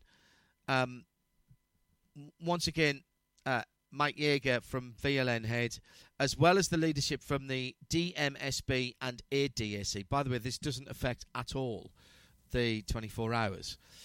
24 teams pretty much had signed this, and we're talking people, and this is key to me. Car Collection, Black Falcon, Mühlner, Adrenaline, and Nick, it's very, very critical. And you've been to the Nürburgring, you've been there, you've seen what happens, and they say it's not only damaging the reputation of motorsport in the public eye, it's potentially destroying livelihoods. I realise this is translated for the German. However, I love this. The split series concept will result in a sportingly boring and economically unsustainable set of events for everybody involved for the next 5 to 10 years. As a group of team bosses who have been particularly active and successful many years, we all love the competition on the Nordschleife, and we want to welcome new competitors, suppliers and organisers, and we are happy to have them challenge the market leader to fair competition with good personnel, clever strategies and the best equipment. However, this doesn't apply to new market players. Now, that's their words. This is my words. I think they're looking at you, NES, who try to outsmart others before the start, preventing them from starting, poach their staff, and use what they describe as semi-legal means to ruthlessly buy their success. There's still no information on sporting, technical and organisational regulations. We've talked before about permits and things like that, how that's going to work with the 24 hours, and etc., etc., etc., etc. Doesn't sound to me, Nick, like they've got any kind of consensus here.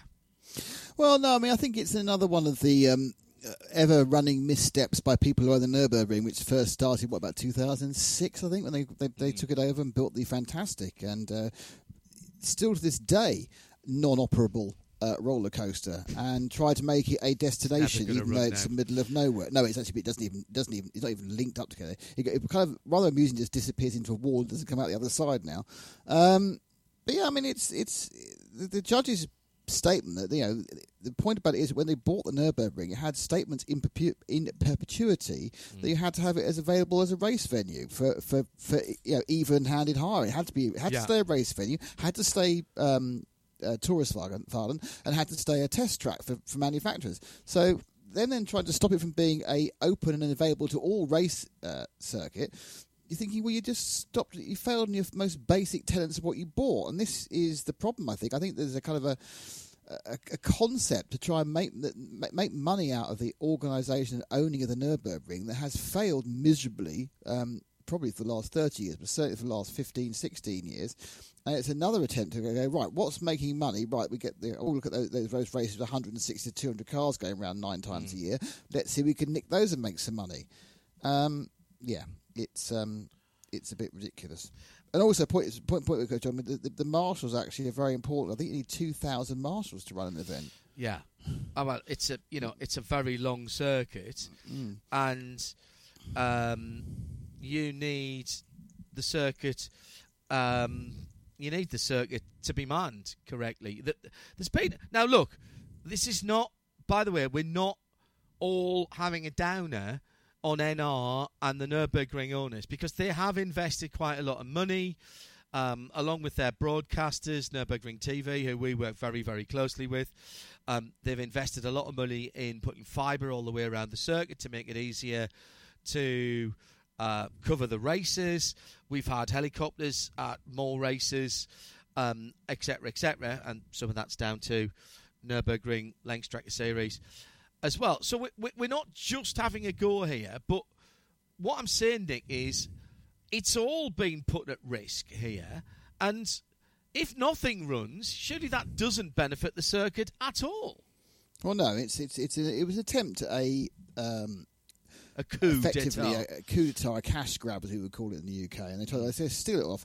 And obviously, they've been, I think, surprised by both the vehemency and the in the right as far as the courtness they have turned out to be. It was an attempt, and it has backfired spectacularly, and now they're going to have, I think it's 6 events or 4 weekends. I can't remember how many weekends they won. Was it 5 weekends they won? Where at the moment... It's 5 and 5 at the moment. Yeah, they're going to have, like, very low entries, and so they're losing money on it. So it's kind of like oh dear, this is kind of worst of both worlds. If, of course, obviously the current status quo stays away and they all stay together, because there's many things can change in the wonderful world of motorsport. The teams, by the way, I'll just finish off with this. The teams have said they are very open to discussions for 2025 onwards, but they have told the Nürburgring that the dates have to be in for the NLS by January the 15th at the latest. They've also requested the NES, the new series, transfer over at least 1 and up to 3 weekends to NLS to give them a clear and positive signal of serious interest to potential customers. Now, we've talked to a couple of teams, and we have people on the collective who work with teams, no names, no pack drill. The problem has been they cannot get people to sign up. And a lot of these teams exist because of gentlemen drivers paying their money either to get qualified on their permits for the Nürburgring 24 or to just do it. And at the moment, as a business proposition, what do we know about any business? And this is universally true. Nobody likes a situation that is uncertain. Uncertainty is the enemy of business, and that's how it stands at the moment. Tim, what do you think? Frohes neue Jahr. Ah, indeed so. John, you are a man of many faces. It's true. And right now, I'd like to my wife. Right now, I'd like you to select your international, not surprised face. Hang on. Yep, I've got it. This morning, Ferraris confirmed that Antonio Fuoco, Miguel Molina, Nicholas Nielsen, James Collado, Alessandro Pierguidi and Antonio Giovinazzi are set to pilot their number 50 and number 51 cars at Le Mans and in the FIA World Endurance Championship. That's not an announcement, that's just a continuation, isn't it? It was an announcement. They said it had a press release. Okay. So that's exactly the same as last year? Yes. Okay. And later on we'll do some more sports car news and maybe find some other things that are exactly the same as last year. Happy New Year, happy new season, and people's thoughts going towards where they're going to watch their motorsport in 2024. Let's kick off the new year with a quick chat with our friend in the trade. Brian Shehan from First Tickets is waiting patiently for us. Happy New Year, Brian. How are you? Happy New Year, John. Yeah, good, thank you. Good, thanks. I hope you had a good break. Not bad. Not much of a break nowadays, to be honest. And it probably even less for Eve, who's been flat out all the time. We spoke to you towards the back end of last year, the end of season 18 for us on Midweek Motorsport, and you gave us a great update about Le Mans. I keep getting people on socials, on our Facebook page, asking about Le Mans for 2024, and there might be a little bit of good news for a limited number of people. What can you tell us? Yeah, so when we spoke last time around, John, we were saying that the event via the circuit is sold out. Our private campsite, when we launched it on the 1st of December, that sold out within a couple of hours. The remaining spaces, it all went very quickly. And we were working our way through like the event register, those people who pre-registered with us, and we were provisionally sold out for all of our tickets. Now we've got pretty much the end of that list. We've got some people that have not been able to take up their option or have had a change in circumstance and are not able to go, which means that we have a very limited number of camping spaces available at the circuit with general entry for the race weekend. This is in the public camping rather than your enclave. Yeah, that's right. Like the private campsite's full. We've got a healthy waiting list. A lot of people who booked through Piston Heads, they then go on to book in a public campsite and have the opportunity to upgrade if spaces become available.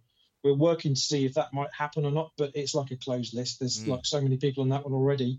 So yeah, general public camping, and it's like. To be honest, it's for those that are like on the outlying campsites rather than those in the centre, but it's still camping at Le Mans with general entry. Right, okay. Now, remind our listeners and me, because I did have a very specific question about this, and I gave an answer, but I did tell them to get in touch with you about this. That buys you a pitch, a certain size pitch. What you put on that is up to you, so long as you don't go outside. So you could put a small motorhome on there. Is that right? Yes, you could. And in fact, we've got a couple of motorhome spaces left up at the rotund. So they've moved the motorhome only spaces from PZ54, which used to be by the Porsche curves, by the bridge as you go towards Base Azure. Mm-hmm. They've moved it up to the rotund, which is closer to the main entrance of the circuit. Mm-hmm. For motorhomes, that area is without facilities, so you need to have like ablutions and a toilet in your motorhome. Yeah. But then on the general public campsites, standard pitch, 7 metres by 5 metres. If you're in a motorhome and it fits within those dimensions, that's fine. If you're coming in a car, you need to make sure your car, your camping equipment, your gazebo, all of it fits on that pitch. Right, okay. So that's camping, unexpectedly perhaps, but we understand that people's situations are fluid, and therefore get in quick to Brian and the team at First Ticket, 1ST Tickets. If you search that, you'll find them, and they will be standing by their phones, or drop them an email. You mentioned general admission tickets there. Tell us about the situation. I believe race weekend, unless you're going to get those campsite pitches for general admission, is that sold out now? What tickets are available in terms of race week and test weekend? Yeah, so from ourselves, we have a very limited number of full week general entry tickets.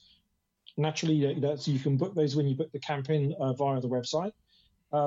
If you were looking to come along to the event but couldn't get the full week tickets, it appears that currently there will be tickets available from the ACO for the 2 practice days, Wednesday and Thursday. And also there is a ticket you can get for the test day on the Sunday the week before. Right. Now, naturally, it's not the full race, but it's getting into the circuit and watching the cars go around. I've got to tell you, it's a lot more relaxed on test day, and there'll be far fewer people there, although last year there was a hell of a lot more people than I've ever seen before on test day. It's becoming a kind of an event on its own.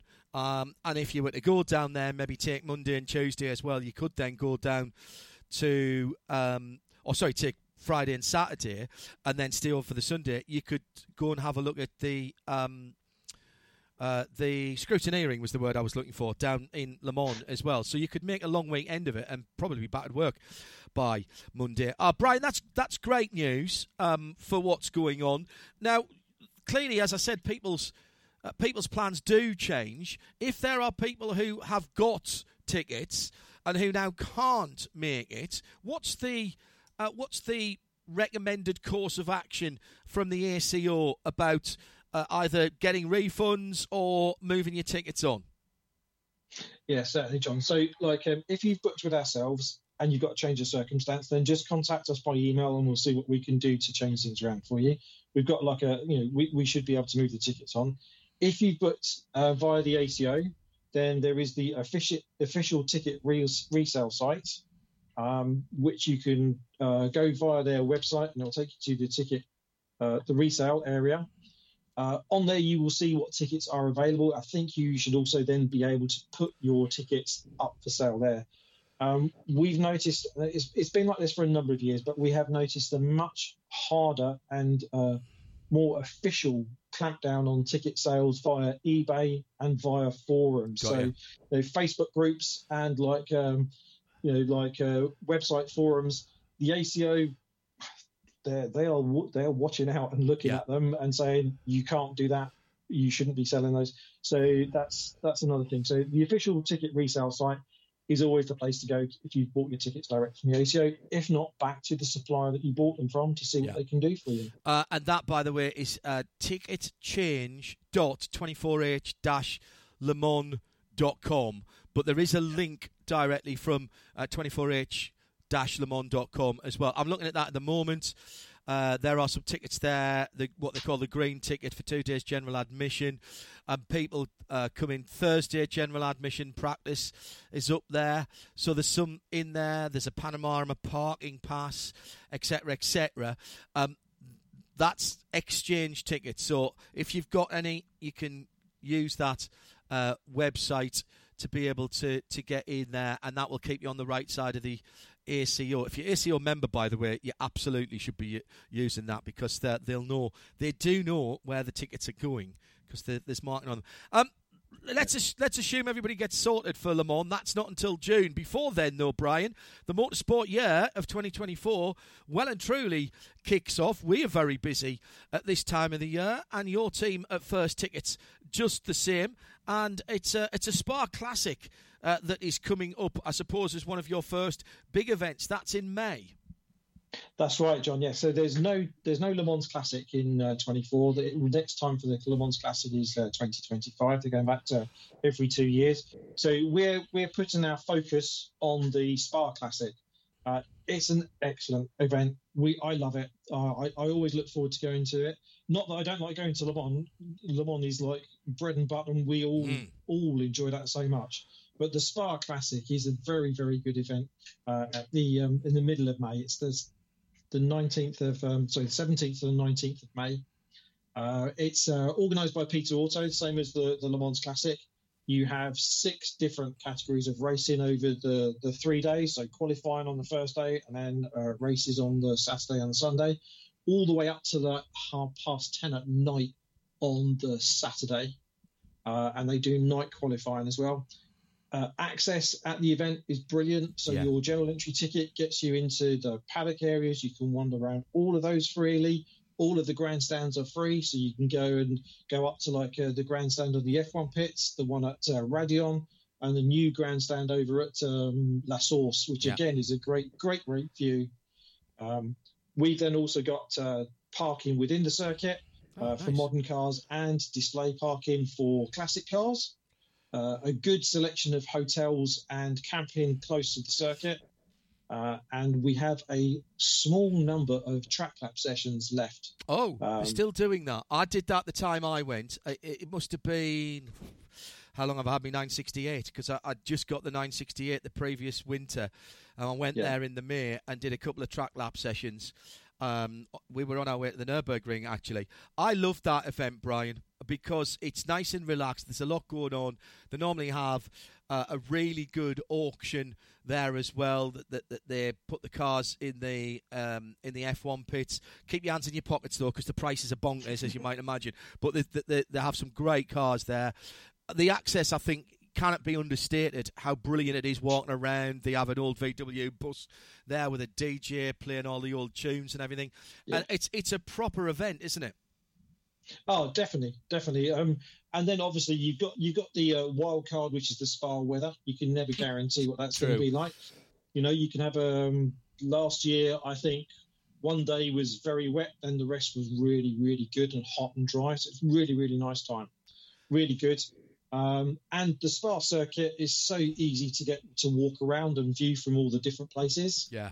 To give that feel. And then I like the fact that the paddocks is quite compact. Mm-hmm. So to get from the endurance pits to effectively to get from La Source and Eau Rouge round to Blanchimont is 5 minutes. Yeah. You just go walking up that bit. Make sure you bring your walking boots though, because it is up and down. Oh yeah, and that I think more than anything else, the grandstands have been a great addition, particularly the one at the top of Radion that looks back down there. You can see all the way down into the pits complex, and the one just after the hairpin at La Source, you can see a huge amount of the track from there, actually. But I think the biggest improvement for me, and particularly for people, and a lot of people listening to this will be endurance fans, so they're used to going to Le Mans, to Spa, and seeing a 6-hour race. Well, you got 3 days of racing here, so you're going to want to move around the track. And the upgrades in the footpath and walking areas that they've done inside and outside the circuit. It's no longer the boggy mess that you used to have to walk through down by the karting circuit and at Le Col, which I still call that particular part of the circuit, Curve Paul Frere, I think it's called now, where it comes back onto what I still call the old circuit. It's much better for getting around now than it ever was. And because you've got the time, if the weather's canny, that's what you do. It's actually really nice to do it and see some of these classic corners close up, because it's good sight lines there as well if you're an amateur photographer. Get in touch with you if anybody wants any more details about that, then, Brian. Yeah, absolutely. Drop us an email if you like, or go onto our website and have a look. You can build your package there, see the hotels that we've got remaining. We've got, I think there's one self-catering chalet left. We've got camping options as well at Eau Rouge. So this is the Eau Rouge campsite down. It's not at Eau Rouge in the circuit. The campsite's called L'Eau Rouge. It's about 2 miles outside from Stavelot. Mm-hmm. Very, very nice little place there. So we've got a lot of people already staying there, and hotels close to the circuit and in Spa and the surrounding areas. Smash and drive down there as well, to be honest, and dead easy to do. Don't go around Brussels. Always go the southern route. That's my only bit of advice. You'll say, it's 15 minutes longer to go the southern route. But I tell you can lose 15 minutes, no problem at all, if you're on the peripheric of Brussels and it's heavy traffic. Brian, remind us of the website again. So it's www.1st-tickets.co.uk. Thanks for being on, Brian. Best of luck for 2024, and say hi to the team for us. I certainly will, John. Thank you very much. Brian Shehan from First Tickets joining us on our first Midweek Motorsport of 2024. Happy New Year, Tim. And Happy New Year to you, John. And Happy New Year to you, Nick. Happy New Year, everyone. Oh, you sounded very Jules Holland there, as you said that. I'm recording this year's Hootenanny about when they record it normally, January. Actually, they did it much later this year. It was only the 19th of December. It's normally in September. Wow. It's much later this year. It's one of my New Year's traditions, that. Where do you want to take us to next, Tim, for the next, 17 minutes of the show? Before that, I need you to have a think. While we're doing the next couple of stories, I need you to have a think about something, because I'm going to ask you in a moment. I need you both to think about who are your top 5 motorcycle racers of all time. Okay. Now, I won't ask you to put them in rank those in any particular order, but I will need your top 5. So have a think about that while we talk about the next few stories. First of all, I've got to tell you that next week on Midweek Motorsport, we'll be looking ahead to the Abu Dhabi 6 hours, the first, what is now the first Creventic race of 2024. We'll be saying hello to them and Happy New Year to them next Wednesday. Ahead of the race next weekend. And then after that, it's the Dubai 24 hours, which has moved back 2 weeks due to the political situation in the Red Sea. Yeah. Also next week, we hope to have Shay Adam to catch up. Terrible. To catch up with some of the big IMSA stories. Of course, we do have next weekend action from the Raw, and Shay will also be doing the preview shows for the WeatherTech Sports Car Championship and Mission Pilot Challenge. Times for those are still TBC, but they will be going out over that weekend over on our sister's channel, IMSA Radio. But I do have... night? Hang on, sorry. I do have an IMSA story to tell you now. Excellent. Now, in 2025, there's a rule change which I wasn't aware of until I read this press release. Right. Which is that at Daytona in 2025, in the GTP and GTD Pro classes, you must run 4 drivers. At the moment, you can choose 3 or 4 drivers. I didn't know that this was going to change. Yes. It's actually 3, 4 or 5 you can run in... not in Pro. Not in Pro. You can run 3, 4 or 5 in GTD as it stands now. It has to be no fewer than 3, no more than 5.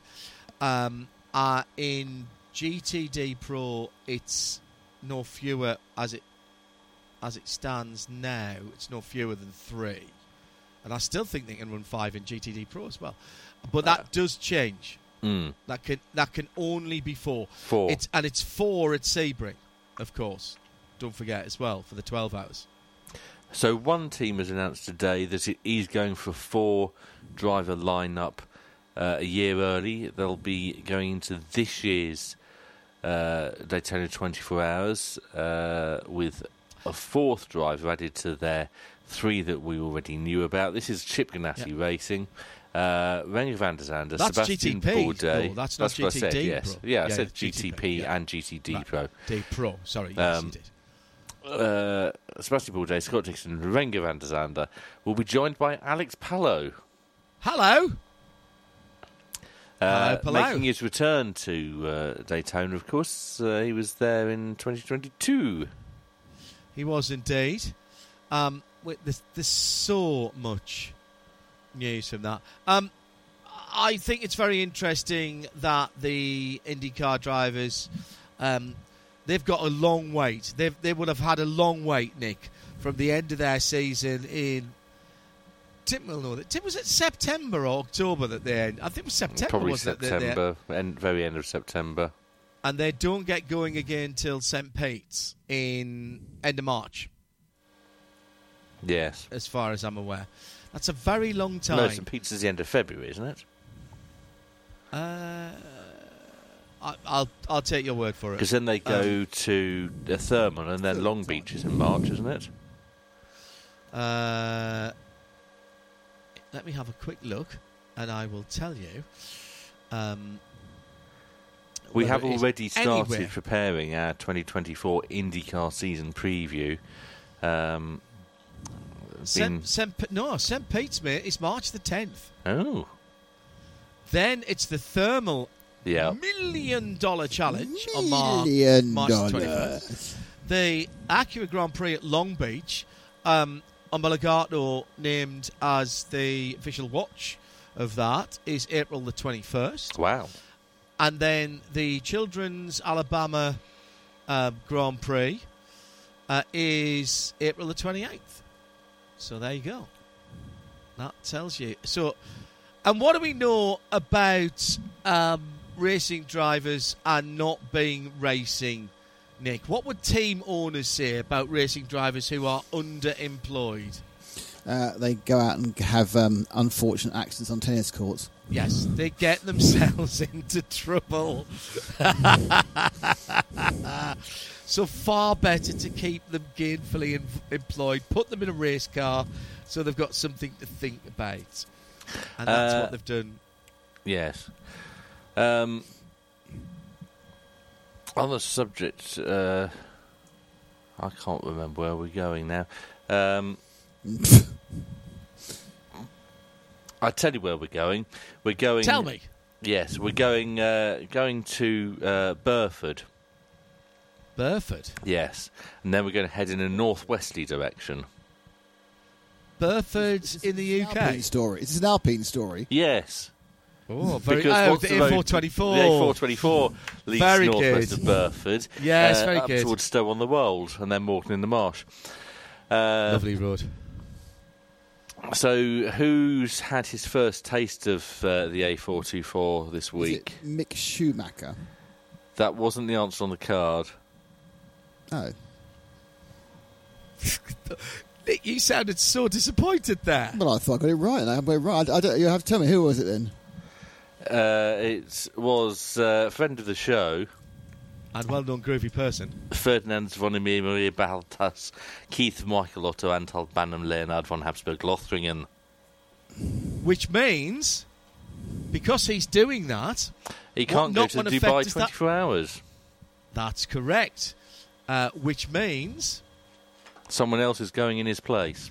Not the Dubai 24 hours, the Asian Le Mans Series. Sorry, Asian Le Mans Series, but in Dubai. I knew it was a Dubai something.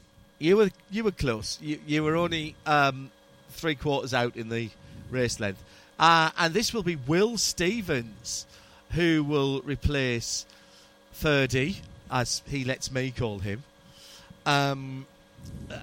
into my local team, which is the Nielsen Motorsport guys in their very nice red, white and black car. I'm very excited about that. That's interesting because he knew when that race was, Tim, and I presume this must be an extra test for Alpine. Yes, probably. Yeah.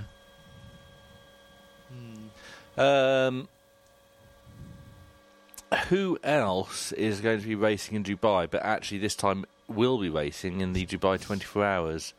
Announced about today. 65 other cars. Announced today as joining Ginetta. Oh, yeah, okay. Do you know this one? No, go on. That's quite exciting. That's quite exciting. If you like hitting a fence sideways in an electric car. That's harsh.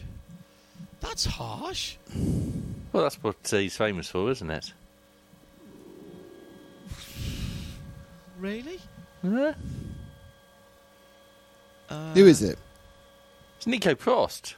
Nico Prost, yeah. Nico Prost. Oh, blimey, okay. I thought he'd given up. This is the continuing development of the Ginetta G56 GT3 Cup car, which we saw at Kuwait Motortown, didn't we? Yeah. Motortown. I thought that car looked really good. It went well. They backed off well through because they were absolutely running away with GTX, I guess they were in, weren't they? Yeah. No, TCX. TCX, was it? No, I think so. Okay, well. No, because GTX was the Vortex was winning that until it caught fire. And did they not take over from them? Don't know. I think you're probably right, actually. I just say what the first thing that comes into my head, Nick. I think it might be the correct thing, actually. Okay.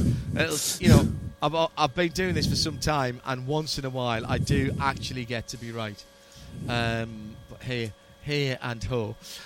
I thought that car looked and sounded fantastic. It's the little V8 in that car, and it's. I think it looks. I've always thought it went well. I think it even looks better now as well, and it was competitive. What we won't know is how competitive it is, Nick, until it's in a bigger field. Exactly. Yeah, and I think they were quite pleased. They managed to I think they were quite pleased. They had a few teething troubles to solve as well, so they got to the bottom of those, and the thing did most of the 12 hours. So it was good. Engineers like things that break a bit. In fairness, do you want to quickly talk about tomorrow night, Tim? No, there's nothing on tomorrow night. Simcast starts again on the 18th, I believe. Right. Might want to check that. Because I've just had a note from Matt saying that Matt and Stephen are here to bring us everything that happened over the break, including Riser Studios AMS2 Le Mans content, a new deal between iRacing and IndyCar, and why can't we get Supercars match? Yes, that was big news. 8 o'clock tomorrow, I believe, is what they're saying. We look forward to that. Indeed we do. I apologise that I thought you would have had that first. By the way, this from Jesse Young, who has been doing a little bit of digging around on the ownership of the Nurburgring. Victor Karatonin is a pharmaceutical Russian oligarch. Mm-hmm. So I'll do that the other way around. He's a Russian oligarch who's made his money from pharmaceuticals. Yes. Presumably legal ones. Credible sources state that he's been involved in corruption schemes organised by the Deputy Prime Minister of the Russian Federation, Tatiana Golikova, and her stepson, Vladimir Kristenko, and has been helping to finance Russia's war against the Ukraine. Now, I cannot say whether that is true or not, but it would appear that that is put alongside Victor Karitonen, who is the current owner of the Nurburgring. Russia, of course, a country where there's been a very long association between sport and pharmaceuticals. Now that is very true. That is very true. We've got 4 minutes, and before we get too much close there, if you're still listening now, first of all, thank you very much. Secondly, don't tune out at 10 o'clock. The Tyler's Long one with Bill is coming up. Bill Adam is coming up. We're not pretending it's live. It's not. I recorded it over the Christmas and New Year break. And I had a spectacularly good time talking to Shea's dad, of course, among other things. But also I spent a couple of seasons working with Bill and got to know him quite well. And he has had an incredible racing career, and he's driven some really bizarre cars. And we'll go through some of that with Bill Adam in the special Tyler's Long one, which comes up after this programme. And that will start in about 3 or 4 minutes' time after Tim has done his and finallys. What have you got for and finally this week? Well, first of all, I'd like to say that I was correct. It was Alexander Sims who was sponsored by Ocean Spray early in his career. Excellent. And now each of you is going to give me 5 of your 5 greatest motorbike riders of all time. It's very difficult. I will go with. I don't think it's difficult. Well, go on then. You go. You do your 5 then. Well, I've written 11 down. Right. Well, are you going to disagree with me that Giacomo Agostini is the best of all time? No, he's not the best of all time. He's one of the best. It's the same thing as F1. It's in era. All right. Yes. Okay. Don't need you to rank them. He had Just give me 122 5. wins. He had 122 wins. So you've both got Aggo on your lists. Yeah. Yes. Rossi. Yes. He's got to be on the list. Yeah. And for you, Nick? Yes, my list as well. Yeah. Okay. Mike Halewood? No. Ooh. Mick Doohan? Yep. Jorge Lorenzo? No. Angel Nieto? No. That's 6, John. Which one do you want to lose? Know that.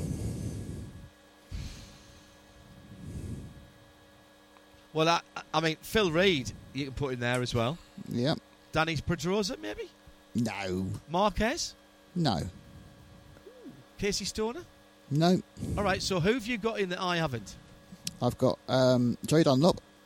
Very good. And I've got Kenny Roberts. Yes. I'll agree with both of those.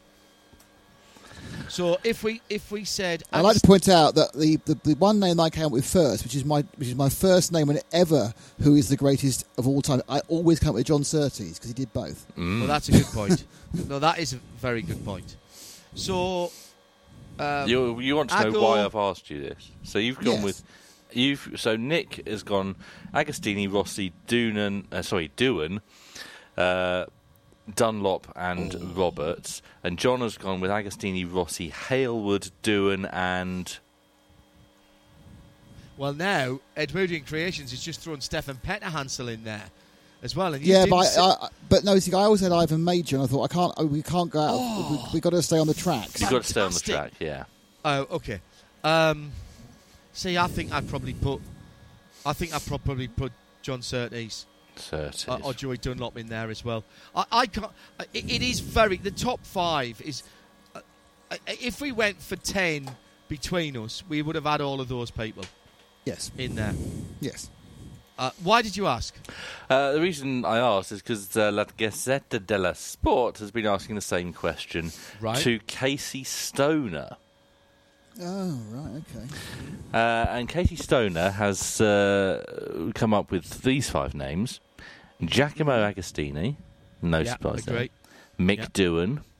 Yeah. Mm-hmm. Valentino Rossi. Yeah. Mm-hmm. Marc Marquez. Right. Possibly. Yeah. And Danny Pedrosa. So I did mention Pedrosa. But Pedrosa's never even won a championship. He's had a lot of wins, though. Yeah, but you're eliminating people who, like Kenny Roberts, and you're eliminating Wayne Rainey, and you're eliminating Jeff Duke, and you're eliminating people who've won stuff. So no. Stoner said... That's recency bias, that is. Who's Stoner said, for me, it was incredible to see what Danny did. Racing alongside him throughout my career, nobody can understand how fast he was. And I'm not saying he's bad, by the way. I'm not saying he's not fabulous, but he's not in the top 5. And by the way, we didn't mention Johnny Rea. No, or Carl Fogarty. Or Superbikes. Corsa and everything else. So, I was trying to be... I say I had 11. Foggy was on that list. Yeah. I think that's a much tougher one than top 5 drivers. I don't know, because I think see, we've kind of already spread across 3 disciplines. If you move it out of F1 and do top 5 drivers and say F1 including everything else, and you're going, Jackie Hicks, you're going, perhaps Tom Christensen, who wouldn't be in a F1 top 5, and then you go to the States and you say Jay Foyt. We probably do actually, to be honest. So Mario Mario, and then you start thinking, well, do I say Petty and that sort of thing? Once you spread it out, suddenly you think, oh gosh, there's about 700 names. However, that's all we've got time for this evening. I do have one final story, which is a bit of sad news, which is that Wilson Fittipaldi is in a medically induced coma after choking on his Christmas dinner.